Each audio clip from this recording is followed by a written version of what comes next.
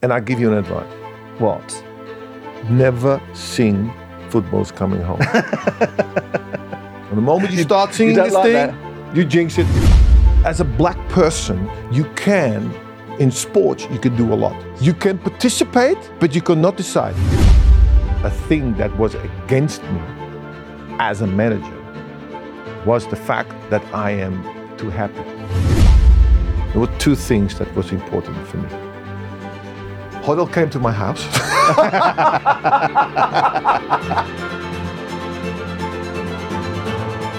This is Up Front with me, Simon Jordan. I believe there are a lot of vacuous, uninformed, unchallenged opinions out there. I want to get to the bottom line and cut through the nonsense. So with this podcast with William Hill, I'm going to get people with strong views who think they can stand them up to proper scrutiny. There's a good chance I might learn something along the way, and more importantly, so might you. Joining me in today's episode, a Dutch icon from the total football era. His accolades stretch across the domestic and international game, winning the Euros, multiple titles in Holland and Italy, 2 European Cups, whilst achieving the ultimate individual honour, the Ballon d'Or. Initial success in management following lifting the FA Cup with Chelsea before an infamous Geordie fallout. Ruud Gullit, welcome to Up Front. No fallout. Just resigned. We'll get to that, Mr. Gullit. I just say it to you. We'll get It's to not that. a We'll get to fallout. that. You can set that record straight. Anyway, we've got a rare beast in front of us because there's only been 38 Ballon d'Or winners, and you're one of those. So it's really nice to see you. Thank you. Take us back. What I do with you guys, you superstars of sport, is try to understand what it was that created you, what it was that made you, what it is that were the unique ingredients that enabled you to achieve the characteristics. And your background is an interesting one. You know, you've obviously come, originally your father came from Suriname. Yeah. And you arrive in Holland at an interesting time in the development of Dutch football. Mm-hmm. And in the interviews I've seen you, the way that you've played for your career, your achievements obviously speak for themselves. But there's an element of significant self-assuredness about you. Where does that sort of belief system come from? The thing is that my father was a teacher. Right. And my mom worked in the museum. So therefore, my father had no time to bring me anywhere. Right. I had to do everything myself. And if I asked him if he could, then he said, you have a bike. When I was invited to do selection games for the national team of under 16 or something like that, I had to go from school, take the tram, train, bus, go there, play, and go back again. Yeah. Sometimes I had times that I came home very late on a Wednesday afternoon and still doing school. So therefore, I did everything myself. I played for a small and amateur team. And I could compare myself to players who were playing for big teams, from Ajax, Feyenoord, PSV Eindhoven. Right. And I could compare myself. And I said to myself, nah, they're not much. Compare yourself in what way? In skills and abilities. Yeah. And I said to myself, these are not better than me. Right. I felt that I was better than them. So therefore, I had a feeling. About 15, 16-year-old Yeah, kid, so therefore you have a feeling like, if you feel like that, then you have a possibility to become a football player if you have the right attitude to Where does that belief come from, though, Ruud? I mean, I was a confident kid, and I wanted to set out to do things in my life, and never believed that anything was. I believed everything was overcomable. But to have that sort of self-assuredness, that must have been programmed into you from somewhere. I don't know. I think my mom, for instance, is a very very positive person. Yeah. For her, the cup is always half full. She smiles a lot. She can't do harm to any people. And I have a lot of her in me. I see everything in a pink cloud. Everything is positive. Yeah. I sometimes I think back to myself. I think I had a little bit too much of self-belief, but it helped me. And I am also positive. I like to laugh in life. I like to have, to enjoy it, to embrace it. Yes, I enjoy life. I remember being 10 years old, walking around near a big church. There's a big church in the area where it was the Westerkerk. It's a very famous. And I was walking around. I'm 10 years old, and I remember. And I said to myself, I was so happy that I had to stand still at that moment. of happiness. Right. So I still remember. It's like you stamp it in your memory. And for a 10-year-old, that's odd to think like that. But I thought about that moment. So therefore, I had a wonderful youth. I have my mom was fantastic for me, for her mentality. My father was a teacher, so he was all the time trying to educate me in all kinds of things, interested me in Broaden a lot your of horizons, things. yeah. So I think that helped me in my career. When you talk about this confidence and this belief, and you touched upon it yourself, in terms of maybe I was overconfident at times, does that manifest itself in an example with Ajax, where I see an anecdote about you being offered an opportunity to go to Ajax at a certain stage in your career, and your expectation was for them to come to you, rather than, and kind of sort of the Ibrahimovic ideal that he doesn't have trials. No, you at haven't. No, Arsenal. No, that was not the reason for. I didn't have that self-belief for that. But the thing is, they called me in order to have a talk with me. Yeah. And I said, look, my parents are not here. They're working both. Come to my house. Then we can talk with my parents, both of them. We can talk about this, this going to Ajax. Yeah. And they said, no. You have to come to us. You have to be happy to play for us. Right. And I was like, so I have to be happy. I have to come to you. You want me. Yeah. I just wanted to feel how much you want me. Okay. It's a little bit odd that you tell me I have to be happy that you could play for Ajax. It's almost the other way around. At 15, you've got an iconic football club. Yeah. That wants to give you the opportunity. Yeah. And you look at it the other way around. No, I wanted to be coming in a warm bath. I want to have somebody who comes to me and says, look, I'm so happy that you come to our club. Can we discuss it? And I, come to your house. That's normal. If I want something, if I want to have a car, I go to the garage. Then I buy the car there. So I didn't have a warm feeling. And the thing was that on the same time, also Haarlem was another club. Yeah. Barry Hughes was a Welshman. He wanted me as well. He came to my house. Right. And he said, look, we want to discuss about the fact that you come.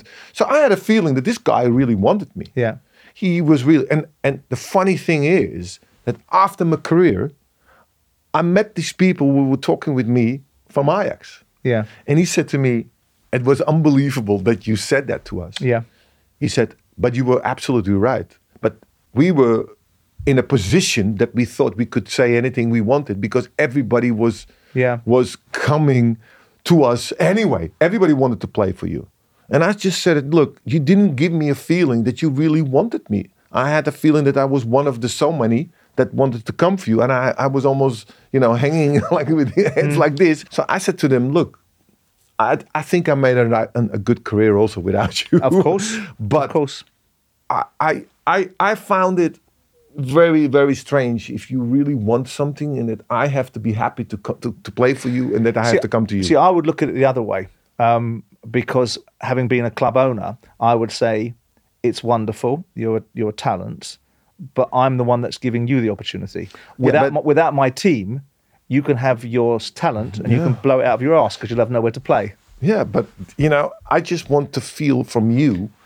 Yeah, it's a balance. It's a feeling. It's a balance. It's a feeling that you give me. Yeah, it's a balance. Yeah. And the feeling that they gave me was that I had to be happy to play for them. Yeah. And I thought to myself, wait a minute, But it's bloody confidence, though, isn't it? The thing is that people sometimes mix confidence with arrogance. They do. That's not the point. Yeah, I agree. I was not arrogant at all. I was confident of my abilities. Yeah. But I just wanted to look for something. So can you imagine? I went to a team that was way lower than Ajax. So it's not because I was arrogant to go. No, I just wanted to have a feeling that somebody really was up for me. And I took the right decision. That team relegated also. So I played a couple of games in Haarlem. Not many. Some people would say that you could have been a big fish in a small pond there. And that might fed the necessity to be loved and stroked and massaged and told how wonderful you are. No. I didn't have that because I was going with the train. I was going there with the bus. Yeah. I went to a school. I just went through the same thing, and I was training with the first team. I played 5 games in the beginning, and then I went to the second team. So, I was not... But it must have taken... I mean, I'm not going to dwell on this subject too much, but I like it because it's ballsy. It must have taken balls. See, I agree with you. I hate the expression arrogance. It's an expression that's often used to qualify somebody that makes other people feel uncomfortable because they're very confident and they believe it themselves. Because they don't have it. Yeah. And then they see it like that. The thing is, it's just... I always followed my intuition. And the gut feeling was not the right moment. Yeah. When I was with Haarlem, I had a good feeling. This guy, Barry Hughes, gave me a good feeling. Yeah. Gave me just, and I'm happy that I made that decision based on my gut feeling, because everybody in Amsterdam says to me, "How on earth did you even go to Ajax?" Because of the iconography that goes with Ajax. Is it ever a regret for you? No. No regret at all? No. When you were developing, who were your footballing inspirations? Who did you look to? No, I think that Johan Cruyff was an inspiration for us all. I think that the way he played football and the Netherlands in the 70s was an inspiration for our players, for the youngsters after that, but also for the rest of the world to watch Dutch football. This total football, where this ideal that was, where did it first come from? Who first denoted Dutch football as total football? I think that was Michels, right, the coach. The thing is, Dutch, total football is just. A lot of people don't understand what it means. Well, that's what I'm going to ask you next, because I tell you what, let me make a point, and you can then smash me to pieces if you want. See, I watched Dutch football and I thought it was brilliant. But then I remember watching the Nottingham Forest team of 1978-79 that was a good team. That had no star players until they signed Trevor Francis. That team played beautiful football. And I think to myself, this idea that total football was only the precinct of the Dutch, is that not a bit of a myth? I don't know. I don't know how you see it. I think that we were the first one to do so. Okay, well, let me then explain to me what you think total football is. Now, for me, total football was... it's very simple. If I'm a left back, okay, and I just go forward, okay, most of the times in England, especially in England, you see that after this play has been finished, it's a goal kick you see this left back running all the way back to his left back. No, you stay there. And someone else drops in. That's the left midfielder plays left back. So on, so you can stay there. So that's total football, nothing else. Versatility. It's just versatility. Everywhere you go, you switch positions, but you stay in the positions on that moment where you finish. That's what total football is all about. So I don't want you right back to run all the way back. In most of the time, I see a central defender goes with a corner kick, and then after the corner kick, you see him running as crazy to reestablish his position. You don't need to, because there's somebody else there, so you can stay there, because we wanted to put pressure on the opposition. It was a 4-3-3 system. And why? Because the Dutchies believed in the 4-3-3 system, you have more triangles. Right. Okay? And that's why when you all the time have these triangles, it's easier to play your football. That's a bit. I had arguments about that also with Johan Cruyff, because with Milan, we won with 4-4-2. Yeah. I remember people saying that a lot of English teams came to Milan to see how we played our 4-4-2. Because England was always playing 4-4-2. If I had discussions with English, they say, it's not very adventurous to play only with one striker. You see, but we see the right wing and the left wing also as a sort of strikers. But they see it as only one striker. I understand that as well. And I think in football, there is no one philosophy. I think football is just to find a jigsaw in your team that makes you all of a sudden win. And sometimes it just happens. In the beginning, when you start, you don't think immediately, this is it. This is it, I've got the zeitgeist. It grows slowly. It evolves. And You brought up Cruyff. I mean, obviously, he's the stuff of legends in terms of when you look at the players over the years that we discuss. We talk about these Eusebios. We talk about the Georgie Bests, who I personally think was the best player that ever played. You may well have a different view. Talk to me about you go to Feyenoord and you play alongside him. This engagement that you have with him, this relationship that you have with him, this knowledge that you gain from him. Walk me through that. Now, the thing is, when he came to us, it was a total surprise. He went to final, to the enemy. Yeah. He had been badly treated, he says, by Ajax. And that's why he goes to the enemy. He wants to make a point. Right. I think he's at 38 or something. He's still, still good, bony, strong. Yeah. And I'm on training. I tried to nick the ball of him, and I couldn't do it. Yeah. And I was looking at myself, and I said to him, "Can you imagine when he was 27, how good he was? How good he must have been, yeah. And I couldn't get him. Yeah. And he was like a coach on the pitch. Right. He was talking all the time. Yeah. So he created so much time and space that he could talk, put players in position in order to play a game. For me, that was the best learning, best teacher I could have. I have a coach on the pitch during the game. And after the games, we were talking with each other. And that year, he, because of him as well, he made us win title. How old were you then? I think 21, 22 or something like that, I think. And I was like, the best teaching I had from him. We went on a trip to Indonesia, and we were in the elevator with each other. And then we ended up to have a conversation of 4 hours. Right. And he told me, he said, Rudy, you have to, when you play, you have to make other players better. And I said, he wants me to do the same thing that he does with other players. Yeah. He says, Ruud, if you want to change from club, you're going to get a lot of trouble, a lot of hassle. There are other players who can just transfer easy from one club to another, but you can't. And he explained to me what happened with him.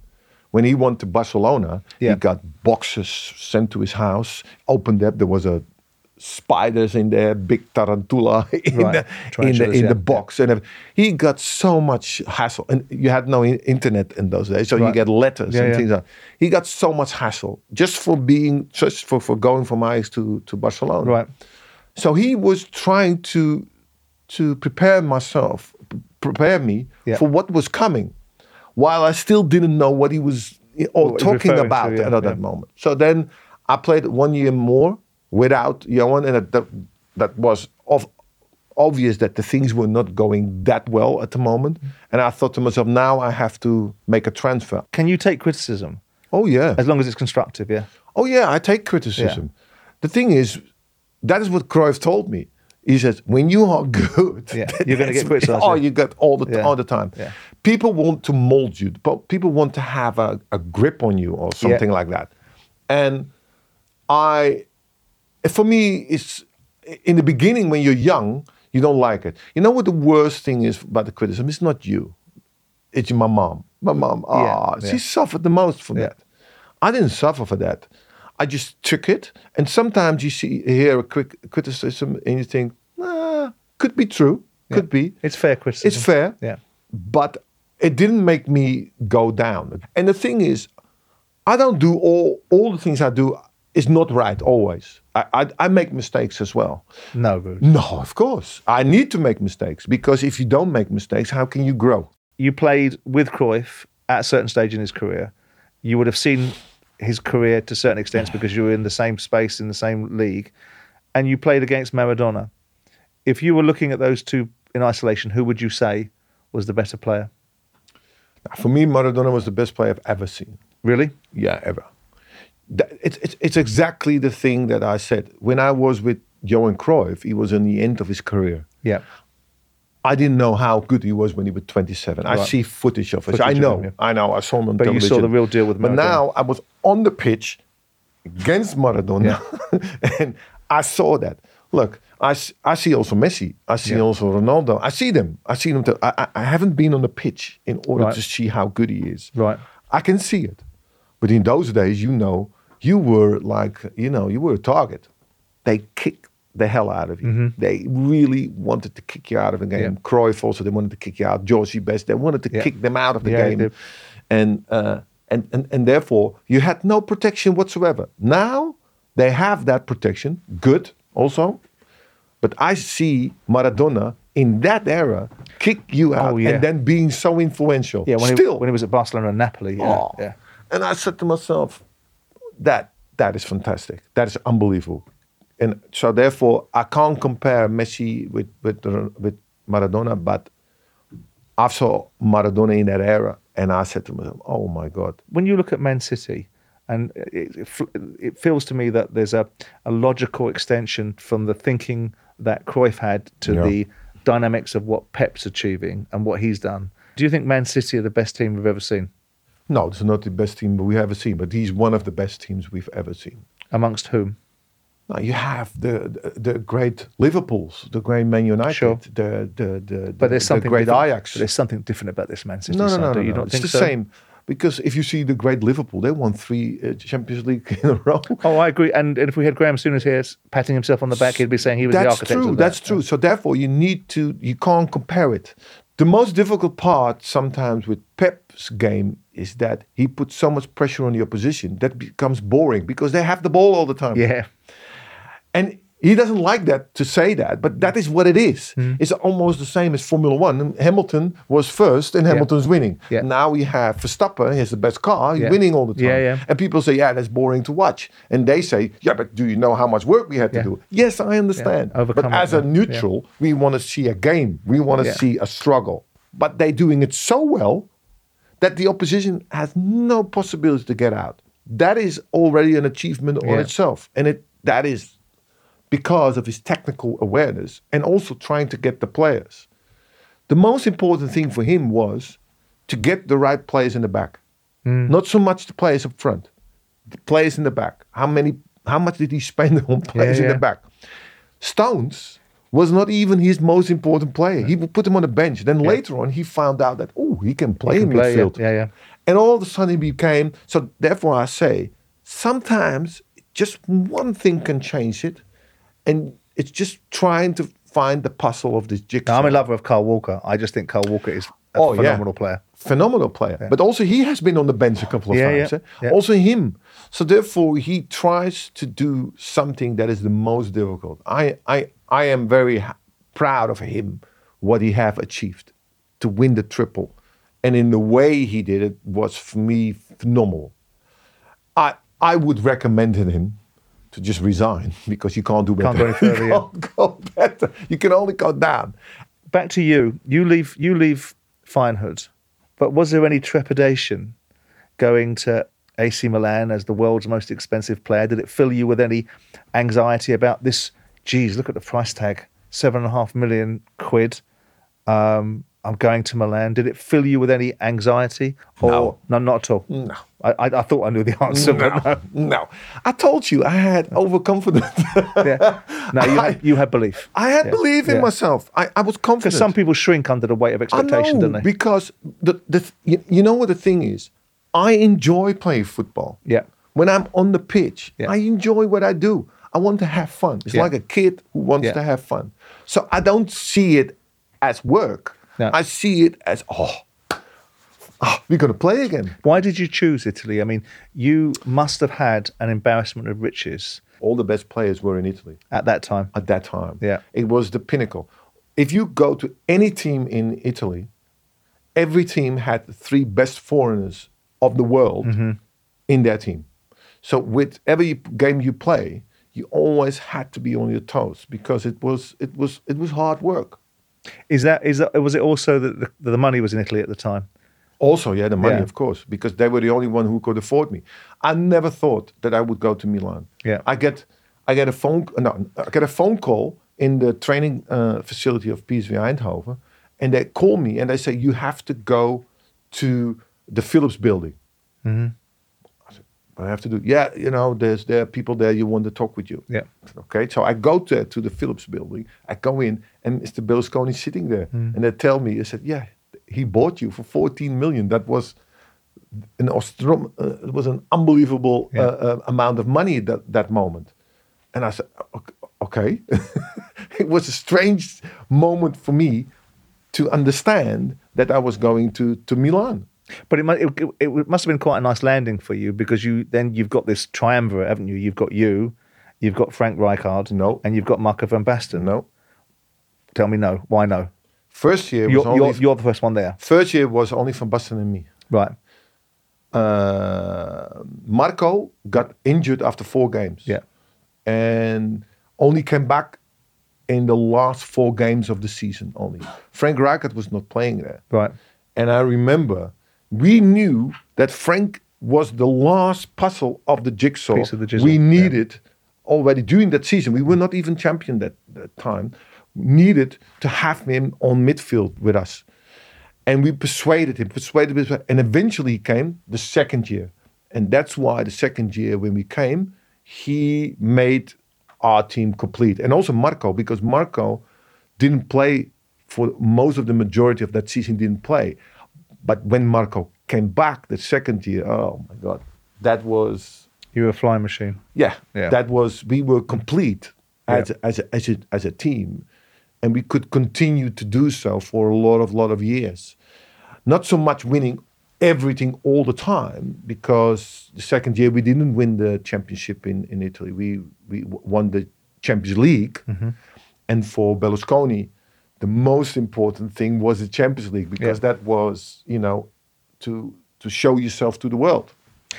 But it's a fabulous period of time for you, though, isn't it? Because it doesn't culminate, but what comes out of that is, as I said at the beginning of this discussion, the Ballon d'Or's been around since 1956. There's 66 awards, of which 38 winners, because it's been dominated over 14 years by Messi and Ronaldo. But for you to win the Ballon d'Or, I mean, what does that do for somebody to be told you're the best player in the world? What does that do to your mind? I mean, your mindset doesn't need much adjustment, does it? Because you have great belief in yourself anyway. But there must be an impact to be told. I mean, yes, it was just an acknowledgement of the fun I had. It's more than that, though, isn't it? No, it's that. It's prestigious, though, isn't it? Yes, but it Did is, you feel it was prestigious? I felt very honored. Yeah. I was very humble about it. And it was like an acknowledgement for the fact that I believed in myself and that I made the right decisions in my life. Did you feel? I didn't feel for myself the best player in the world. That's my question. Because for me, Jago was the best player in the world. Mm. So if they have given it on that moment to him, I could understand that. When you got your Ballon d'Or in 87, you dedicated it to Nelson Mandela. Yeah.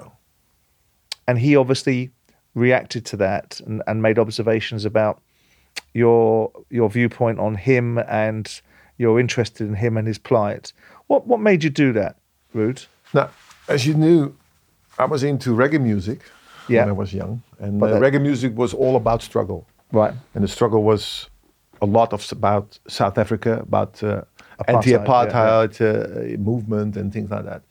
When I was playing in Holland, I was also going to a lot of, meetings and things about South Africa.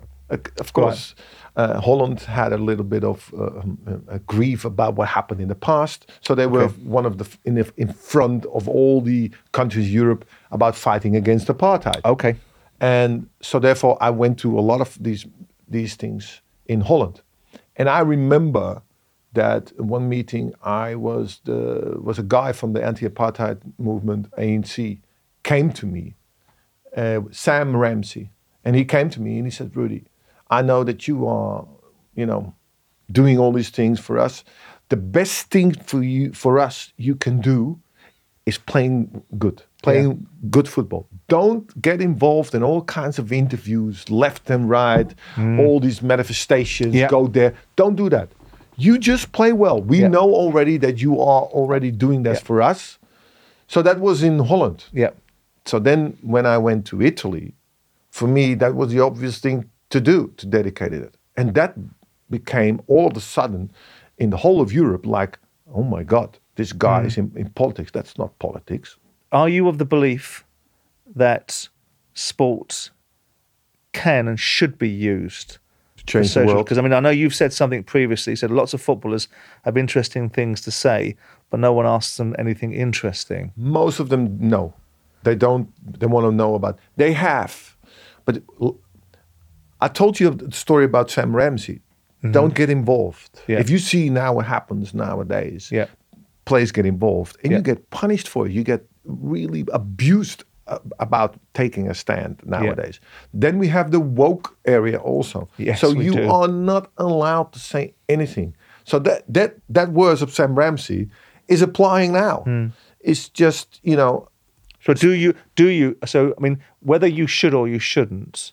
I wrote an article this week in the media about Jordan Henderson and the flack that he's taking because I believe of the hypocrisy that he's exhibited by wanting to be a campaigner. Or you want to be the same in the same. Yeah, you can. Yeah. So you can't have it both ways. But here, that's what comes out if you take a stand. Yeah. For something. But do you think I believe that sportsmen? I'm not suggesting they're not capable of speaking on matters around the world, but I believe that people go to watch sport to enjoy something. Yes, to be told what they should think or what's going on in the rest of the world. I know, but Nelson Mandela said it.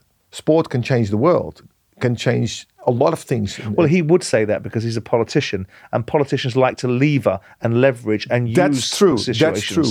But we, as sportsmen, I agree a little bit with you because in moments of grief or moments of bad times, sport can get rid of that tension. Lift people. Yes. Yeah. It's, you want to entertain people on the most difficult moments in their life, and we are aware of that as well. We know that. Yeah. We know that, and that's why people go to stadiums just to get that tension, that relief.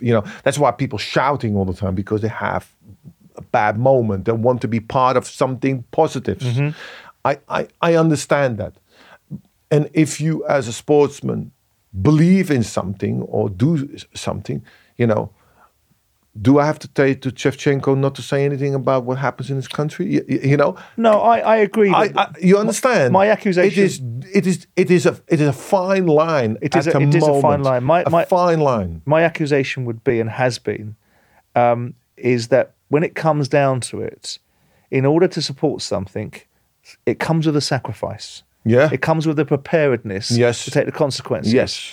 And it doesn't feel like sport. It wants to virtue signal. It wants to say, oh, this is awful what's happening in the Ukraine. Oh, this is awful what's happening in the Middle East. Oh, the LGBTQ rights in Qatar. I understand. But hang on, I'm not taking a fucking yellow card for that. And that's why I feel sport should keep away from it. I get it. I fully understand. I fully understand. It's up to the individual if he feels so. But yeah, the consequences can be horrible. Yeah. For taking a stance nowadays. And I was lucky to meet somebody already on a very, very, very early age to say to me, look, don't get involved in those. Just play good football for us. That is the best thing you can do. But you did have strong opinions. When we went into COVID and the circumstances around BLM and taking the knee, I think you were quite strident about that standpoint. I don't know. You do? Was I? Yeah. I think what? You were quite... I mean, I do remember seeing you debating with John Barnes and Nigel de Jong about the Romanian referee that had used the Romanian word for black, which is negro, and there was an anger about the use of language, but also the taking of the knee. I think you were supportive of. I think some of the quotes you were talking about, which was Martin Luther King and the peaceful approach towards life and demonstrations, and where it got people. The point I was making, that I couldn't understand why you were against the fact that somebody would take the knee just to support it, okay? To support the fact for Black Lives Matters. If we look now, also... But you went beyond that, Ruud, because the big argument is, and I make this point to you as a white man to a black man, about opportunities in sport and the lack of representation. And I have owned a football club, and I have invited people to work for me from every persuasion because I don't give a shit what you are as long as you can do a job. But you are like that. But a lot of other people are not like that. So you made observations about the black coaches in Dutch football and the feeling, and you made it specifically about Patrick Kluivert not being given an opportunity to coach properly, or only ever being a coach. Okay, I will tell you. The Dutch Federation had a problem with diversity in the federation. A lot had a problem. A problem with doing it, or a problem with talent. Doing diversity. They wanted help in order to do so. Okay, because a lot of people, they say they don't see it. Okay, the worst thing that people can say in that debate was when we were on television, was some of them said, "Yeah, but I don't want to just employ somebody who's black. And by the way, I want quality." Yeah, but that's almost if you say that black people don't have quality. That was a bad and rude. No, but that's your interpretation. But you're the embodiment. Wait a minute, but you're the embodiment. You've achieved everything. You've managed some of the biggest clubs. But that played for the biggest clubs. Won individual honours. Yeah, but as a black person, you can in sports you can do a lot. Yes, you can participate, but you cannot decide. See, I disagree with you. Yeah, but that is the point. And that is also what the federation was thinking. Right. So the federation asked help. So we founded a commission, the Commission Mijnals. And Mr. Mijnals was the first black player who played for the national team, for the Dutch national team. In 3 years' time, and not without a struggle, because they didn't want to negotiate. A lot of people didn't want to negotiate with us from the federation. We felt that they were trying to push us out. And it took us a long time. Eventually, after 3 years, we managed to get a woman as director of the federation. Nigel Young is technical director. But not because she was a woman, though. Because she was talented. Yes, but... and she just happened to be a woman. I will give you another example. There was a Philharmonic orchestra, who always had a first violist, or whatever you call it, as a man. Okay? Yeah. So, and of course, after a while, I said, well, how is that possible all the time? So they organized a blind audition. Just listening. I've heard this analogy before. Yes, listening to what they thought. Yeah. They said, okay, this one is the best. And it was a woman. Yeah. So therefore, you need to give people opportunities first in order to talk with them. Yeah. You maybe did it, but not everybody did it. Wait a minute. No, I'm not going to, So therefore, the federation now we have in the board, we have Seedorf now, who is in the board of the federation. That would have never happened before. Right. So we are happy that change has been occurred. Now people acknowledge the fact of this commission. What happened in America? Everybody said the same thing like you. I don't mind. But there was nothing happening.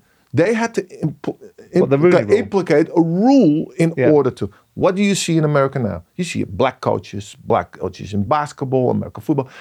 And so therefore, it is there. But it is about opportunities. Yeah. I mean, my argument on the other side of this, insofar as I have another argument, right? Because I think what you're saying is what I believe in, which is equal opportunity.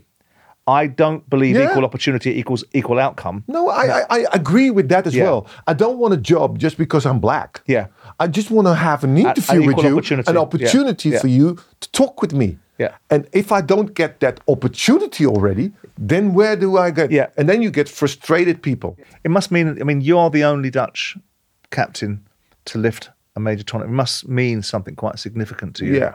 Yeah. I don't think so much about it. For me, it was almost like, like a dream. If you win it, you don't come to your senses for a long, long time. And then all of a sudden you sit in your house.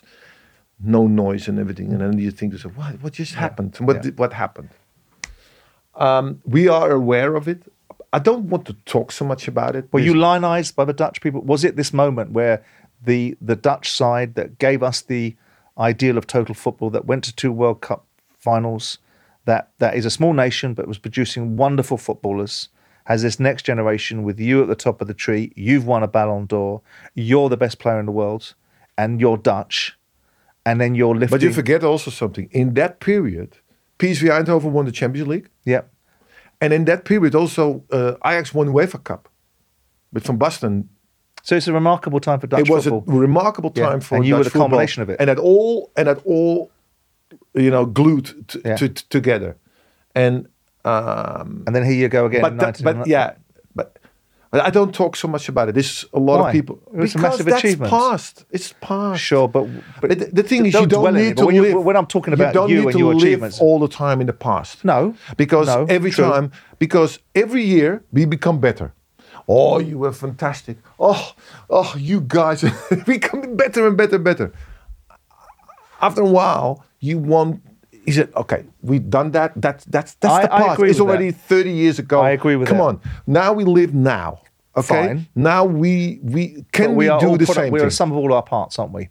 So by definition, it's a natural conversation to talk about I achievement understand. because people leverage off that. They use it as an inspiration and to understand from an Englishman that has never seen his side win anything, and a proud Englishman.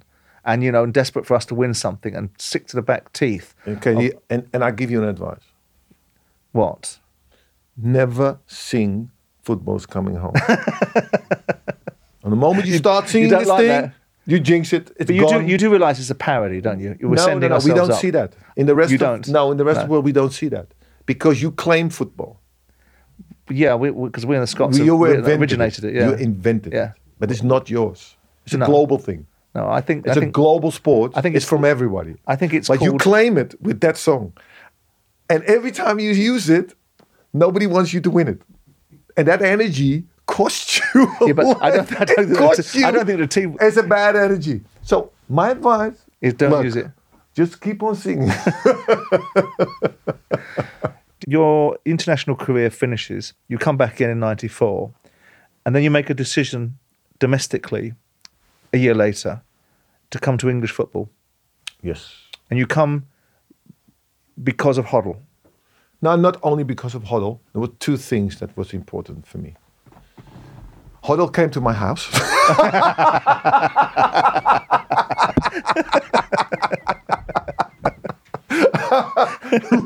He did, by the way. He came to my house. No, and also I wanted to have. I was in a little bit of a difficult time privately. Yeah. And I wanted to have my freedom back.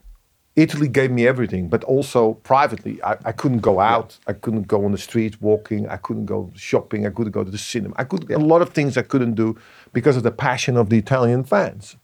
And I thought to myself, I wanted to go somewhere else. Change as good as a break. Changes. And Glenn came. Yeah. I had no clue what Chelsea was all about. And I asked my lawyer about it, and he said, no, Chelsea's a nice area, by the way, London. Yeah. I said, okay, that's good. So I had some information and things like that, and I said to myself, London, okay, I think I do it. So I went to Stamford Bridge to sign my contract, and I saw Stamford Bridge not having two stands. I was like, oh my God, Ruud. So then they put me in a hotel close to the airport. And I had a car. So I said, look, I go to King's Road. I have heard about King's Road. So I drove to King's Road. And then I started walking. And I was, in the beginning, I was always walking as a prey. Like thinking, okay, when people comes, you know. So all the time thinking, okay, hearing footsteps running towards you and things like that. So, and after 15 minutes, I could let that go. Nobody was chasing me. Nobody was looking at me. I was like, oh my God, this is nice. Then eventually I found somewhere a terrace. And I sat on a terrace for 2 hours, just watching people. Absolute freedom. And I can tell you, it was the best feeling I've ever had to be able to mingle into the crowd. Just lose yourself in there. Yeah. It was the best feeling. That's the reason also why I, in 2000, cut my hair. I just wanted to have my freedom back. I just wanted to be like anybody else. Although I know that people, appreciate what I've done. I know. But I just wanted to walk around. Anonymity. Yes. Yeah. That's why London is my happy place. Yeah. When I come here, I have that feeling all the time because that's where it began for me again. Within a year of you going there as a player, Glenn's going off to manage England, and you have an opportunity presented to you to move into the role of player manager. Was that something that you couldn't turn down? No, was I didn't it something want you it. thought was a natural? You didn't want it. I didn't want it in the beginning. Right. They had to persuade me, and especially the crowd persuaded me, because I knew that if I took that job, that my career was finished as a football player. I knew that. Yeah. You can't do both. It's impossible to do. So you'd have been what there, 35? Yeah, something like that. Yeah, you're coming to the end anyway, weren't you? I was still fit. I could still play. Was football management something you envisioned? You didn't. No, I even never with thought. even with these lessons in life that you were given by Cruyff. No. Of how much of a leader you are, how much of a person to bring people with you are. I never thought I would be a coach. Never. Right. Never thought. I remember that people asked me also, would you ever be a coach? I said, no. Have to deal with a guy like me? No. I was going to ask you that question. I was going to ask you that. No. The thing is, the most difficult guys are mostly the guys who makes difference on the pitch as well, course. because they think different. Absolutely. Maradona is an easy guy? Yeah. No. Mbappe is an easy guy? No. Messi? No. Easy guys. They think different. And but the thing is, as coach, you have to use them. Use their abilities, use their mind in order what they think. Talk with them. Cruyff was a master in that with players. He understood that. Beckenbauer understood it immediately. He knows exactly how to deal with players like that because he's been like that. Yeah. So for me, I never thought of being a coach. So therefore I thought to myself, if I do this, my career is over. Plus, I cannot be... Your playing career, yeah. Yes, I cannot be in the locker room anymore. Yeah. Because I have to make decisions that are difficult. So in the beginning, I had to laugh because there were players. Every time I go in the corridor, they say, "I don't love you anymore. Please release me, let me go." It was funny. I had to laugh about it. I had also an argument with Dennis Wise. That's not difficult, is it? No, Dennis was captain. And there was a game against Leicester away. We were 1-0 down, and he was not doing the things that I wanted him to do. So I took him off. We won the game after that, so he's nothing to say. Yeah. And he hated me. And then we had a mutual friend who would play golf. I played golf. Right. And he would say, "Yeah, Rudy only wants foreigners in his team." And blah, blah, blah. I said, "No, he doesn't. That's not true, Dennis. I think you should talk with him. You should call him." Dennis came to my house. I was going to say, he must have come to your house. Yes, he came to my house. Dennis explained to me. I said, "Look, Dennis, that's not the point. I want you to play as I think you can play. You doing crazy things like red cards, yellow cards, diving into people. I don't want you to do that. You are a good player, but I want you to play in the holding role just with your mind, not with your heart all the time. That's over. This is a team that wants to play football. And I said to him, if you do that, you are my captain and you play. So make a choice." And I said to him also, if you're going to play like that, you're going to play for the national team. Yeah, of course. Yeah. He was laughing. But eventually he did. And I think he was one of my best players of Chelsea. I mean, I know Wisey. I nearly employed him as a manager, and I like him. I think he's a character. I like him as well. He's a handful, but he's a character. But for you to make the transition from player to manager, did you find it difficult? Was it a protracted process? Did you take advice from anybody? Were there any managers in your past?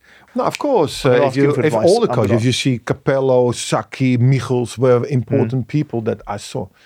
The only thing that I always thought that was a thing that was against me as a manager was the fact that I am too happy. Right. I want to have a laugh. Right. I want to enjoy myself. And I knew that was something that would go against me. Because if people see you laughing all the time, they think he's not serious. Yeah. That's a misconception of a person. But that's what people think. The more grumpy you are, the more serious you look. And, and it has nothing to do. And I just didn't want to make... Sometimes, when I was on the pitch, I was thinking all the time of the team. You see me hardly laughing when I'm on the bench, because I'm all the time thinking about what is the opposition trying to do. What is so that is not me. But you're not a laughing fool, are you? No, you're a very cerebral and clever man. I'm just positive. Did you think you deserve the sack? For what? We were doing well in Europe. We were doing no. I was blamed later on that I was going a lot to Amsterdam. My mom had breast cancer. Yeah, she was in the hospital. I needed to be with her. Of course. And if you take that as a reason for sacking me, that says more about you than about me.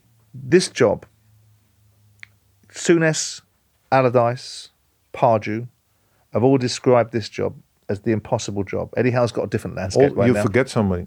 Bobby Robson? Bobby, yeah. You forgot somebody. Yeah, all described it as the impossible job. Was it? Maybe not so much now. It was impossible. Yeah. Why? They asked me to play the game that we played with Chelsea. The same kind of football that we played with Chelsea. Players. In order to do so, I needed to do things that for some people were too difficult to do. That's not the point. But if you are open to do so, then it will. If you see players, I had English players look like Dennis. He wanted to adapt. He did. The point that Graham, I think, was making, and Sam were making, and to some extent Pardew was making, is this impossible circle to square of pleasing the fans' expectation. Newcastle fans, every time I open my trap and talk about their expectations. No, I love them. That wasn't the impossible part. No, that was not the impossible part. The fans were fantastic. They just wanted success. If you see how he did now and does now, it's fantastic. Yeah. That is the success they wanted. A little bit of success that they can feel that they are part of the English football. That's the thing that they wanted. Eddie Howe's got the perfect timing, hasn't he? I mean, let's be having it right. But he has it right, eh? He absolutely does. And he's doing it the right way, and fair play to him. But they had 13 years of a chairman that they hated. And so they've got somebody in now. Eddie Howe lands in a perfect space where the atmosphere is. They could have put anybody in that dugout and he'd be given support. I don't know. Not success. I'm not saying it's success. I'm saying the atmosphere of Newcastle fans now is so fervent because they had 13 years. Because they focused themselves on the owner. Yeah, that's the thing. Yeah. So therefore, for me, it was impossible to do. I went to Shepherd, to Freddie, and I said, "Look, this is not going to work. It's not going to." But because you had to go to him, rather than him come to you. No. I went to him. I said, "No, it's not going to help. It's not going to work." I just resigned. He refused it. He refused to resign, and I said to him, "I said, look, I can't not change this. This is not going to happen here." Because I was also to a FA Cup final with him. Of course, we played against Man United. I went to that game. Yeah, that was a great team, by the way. We had no chance in. We played well, but they had so many players who could score goals. That was too difficult. But you've got them to an FA Cup final, and then I remember watching this, and given the little nuggets you've just given me about leadership, management, managing difficult players, being a difficult player, I'm watching you pick a fight with Shearer. No, I didn't pick a fight. I came already to Newcastle, and before I started, they said already, that Ruud Gullit wants to take him out.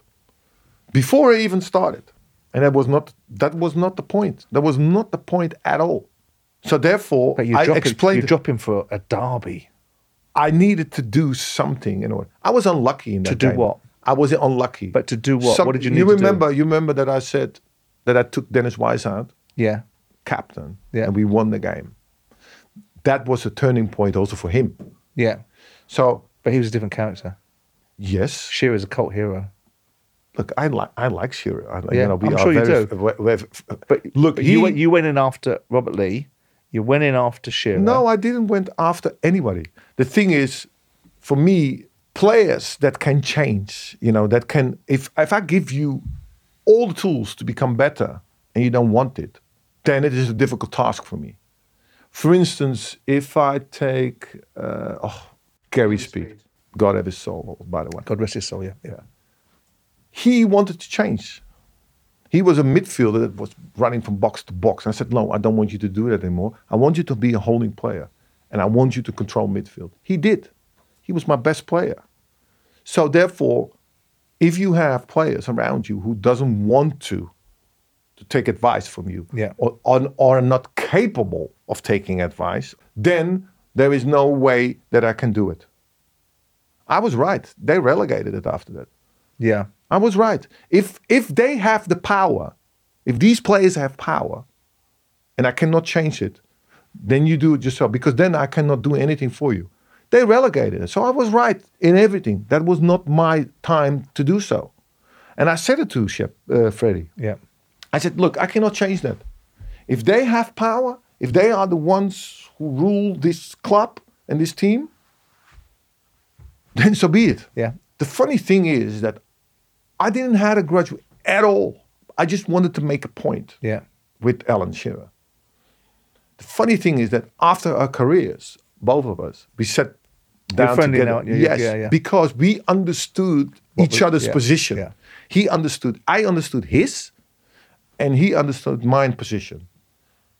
And so therefore, we were sitting in a terrace in Brazil, the World Cup, and we were sitting, we were having fun, and we were laughing and things like that. His wife comes to me.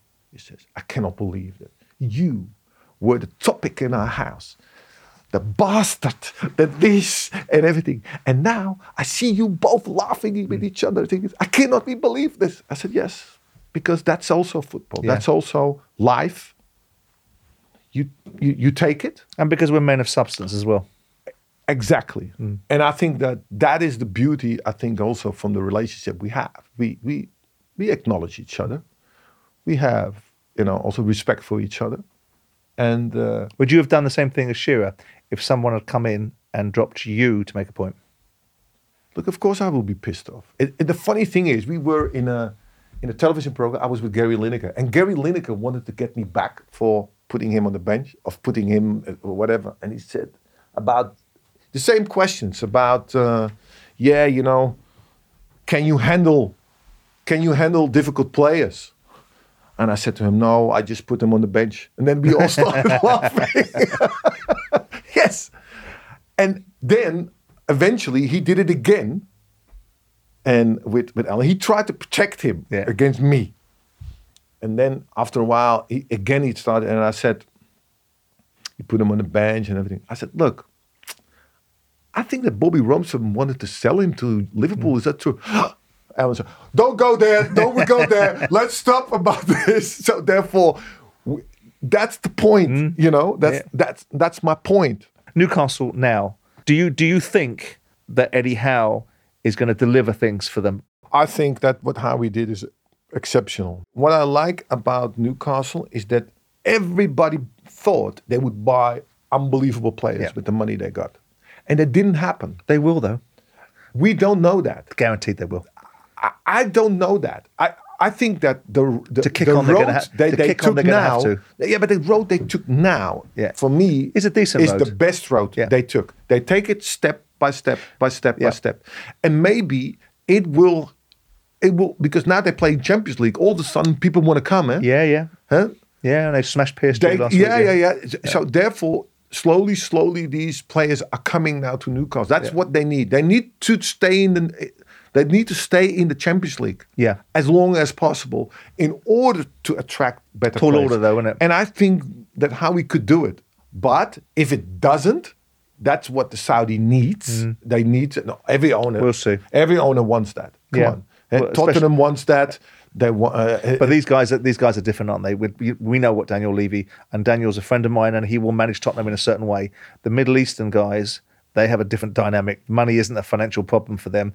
The sport is a gateway for something else. Sport is an opportunity for the Middle East to create different influences. So the fact that Newcastle... But the Americans do the same, eh? That for them is just a business. It's just a business model. Yeah, it is, but it's that's a different reason. But that's also fine, Ruud. That's clear. Do you think it's fine? Well, if you're going to pay players $500,000 a week, and if you're going to want success, eh? Yeah, of course you do. But business and the business. Yeah, don't misinterpret me. You're in a business of success, right? So, but the business behind it is the economics that fuel it. Man United are a business, right? But they're run by certain principles, which is that the amount of revenue they can generate and the amount of money that they can manifest for their opportunity is what's going to drive the football club forward. in the Middle Eastern football clubs, their agenda isn't necessary. They want success and they want to be the best of the pile, but their main motivation... What is their motivation, you think? Well, influence. The rules of engagement are different for them. An American businessman coming in, John Henry coming into Liverpool, will go, I'm going to spend some money, right? But I'm going to sell Coutinho first for 140 million quid. And then you can have Virgil van Dijk and you can have Alisson out of that 140 million quid. United come in, United owners will leverage that deal and we'll use the economics. The Burnley owners, different set of football clubs scale, but the Middle Eastern guys, they've got a different parameter because they've got more money than anyone's ever seen. And they're going to win by any cost and not necessarily by organic growth. So and their main motivation is to put the Middle Eastern countries on the map for influence, But it's another way. It's another way. I'm just saying, but it is also a way to get awareness about what happens in the Middle East. The Middle East is also changing a lot. I know. It's changing a lot. Ruud, I was one of the few people in the British media that when everybody was virtually saying, we're not going to go to this World Cup, we're going to do this, we're going to do that. It's outrageous. You've got the Linekers in the world with, but they've taken the Middle Eastern money, sitting there going, it's disgusting what's happening in this country. And I'm sat there going, every country evolves at a different pace. Every country changes its viewpoints. Exactly. And who are we in the West to lecture everybody in the other parts of the world? That's what we do. But that's what we do. That's what we do. We are very good in that. Talking about managers and challenges, what do you make to Ten Hag and the challenge of Manchester United? And there was an interesting interview the other day with someone that's very understated and doesn't have a high opinion of himself, Ibrahimovic. Yes. That talked about Ten Hag and his ability to manage top players. What do you see for Ten Hag? I mean, he's got this, and what do you see about this spat with Jadon Sancho? I think it's a difficult task. Yeah. Especially because he didn't have yet a background to say, okay, can he manage Man United? Yeah. So for Man United to pick him was a risk also for Man United. Okay. But they done it already with Mourinho, didn't work out. Then they did it with Van Gaal, didn't work out. Okay. They had, well, Mourinho did okay, didn't he? Yeah, but they earned their stripes, in football. But that was not at least what Man United was all about. That's what they said. Okay, that's what I think Mourinho is a wonderful coach, different coach than all the others. But he is fantastic. I look up to him. Mourinho. Yeah, me too. Fantastic coach. Do you think he's done? I don't know. I hope not. Me too. No, I hope not. I hope so. I like him. But that's another thing. So therefore, they changed all these coaches for different kinds of reasons, and then all of a sudden they took him. It was a surprise also in Holland. First. Was it? But what he did, he comes from the east of Holland. Yeah. He talks in a funny way, right. A different way, and so to come to Amsterdam, was already difficult. But he managed to do so. He managed to do really, really well. He was just stay calm, do his thing, and he managed a team that could almost win the Champions League. They beat Real Madrid in Madrid, fair and square. So he knows his football. So now he comes to Man United. Man United is the most difficult club. And why? Because people live still in the 90s. They forget that there are other teams with as much money that they have. Okay? Yeah, agreed. So now a lot of players, the best players, don't play in Man United. They play different teams now. Pep has them, Klopp has them, Chelsea had them. A lot of clubs have them. So they don't have that anymore. So to rule, as you did in the 90s, is not possible anymore. It's not going to happen anymore. But everybody around the club wants that. That is their legacy to do so. So they live too much in the past. Then you have old players who are on television telling them that is the case all the time. So that is difficult for a coach to work. That's very difficult because they want that time to come back. And that's not going to come back. Not now. I've really enjoyed this, Ruud, and thank you. I also enjoyed that. And thank you for being so upfront. I'm coming to your house. Up Front with me, Simon Jordan, is brought to you by William Hill. Future episodes can be found on YouTube, Spotify, or wherever you find your podcasts. 18 plus, please gamble responsibly.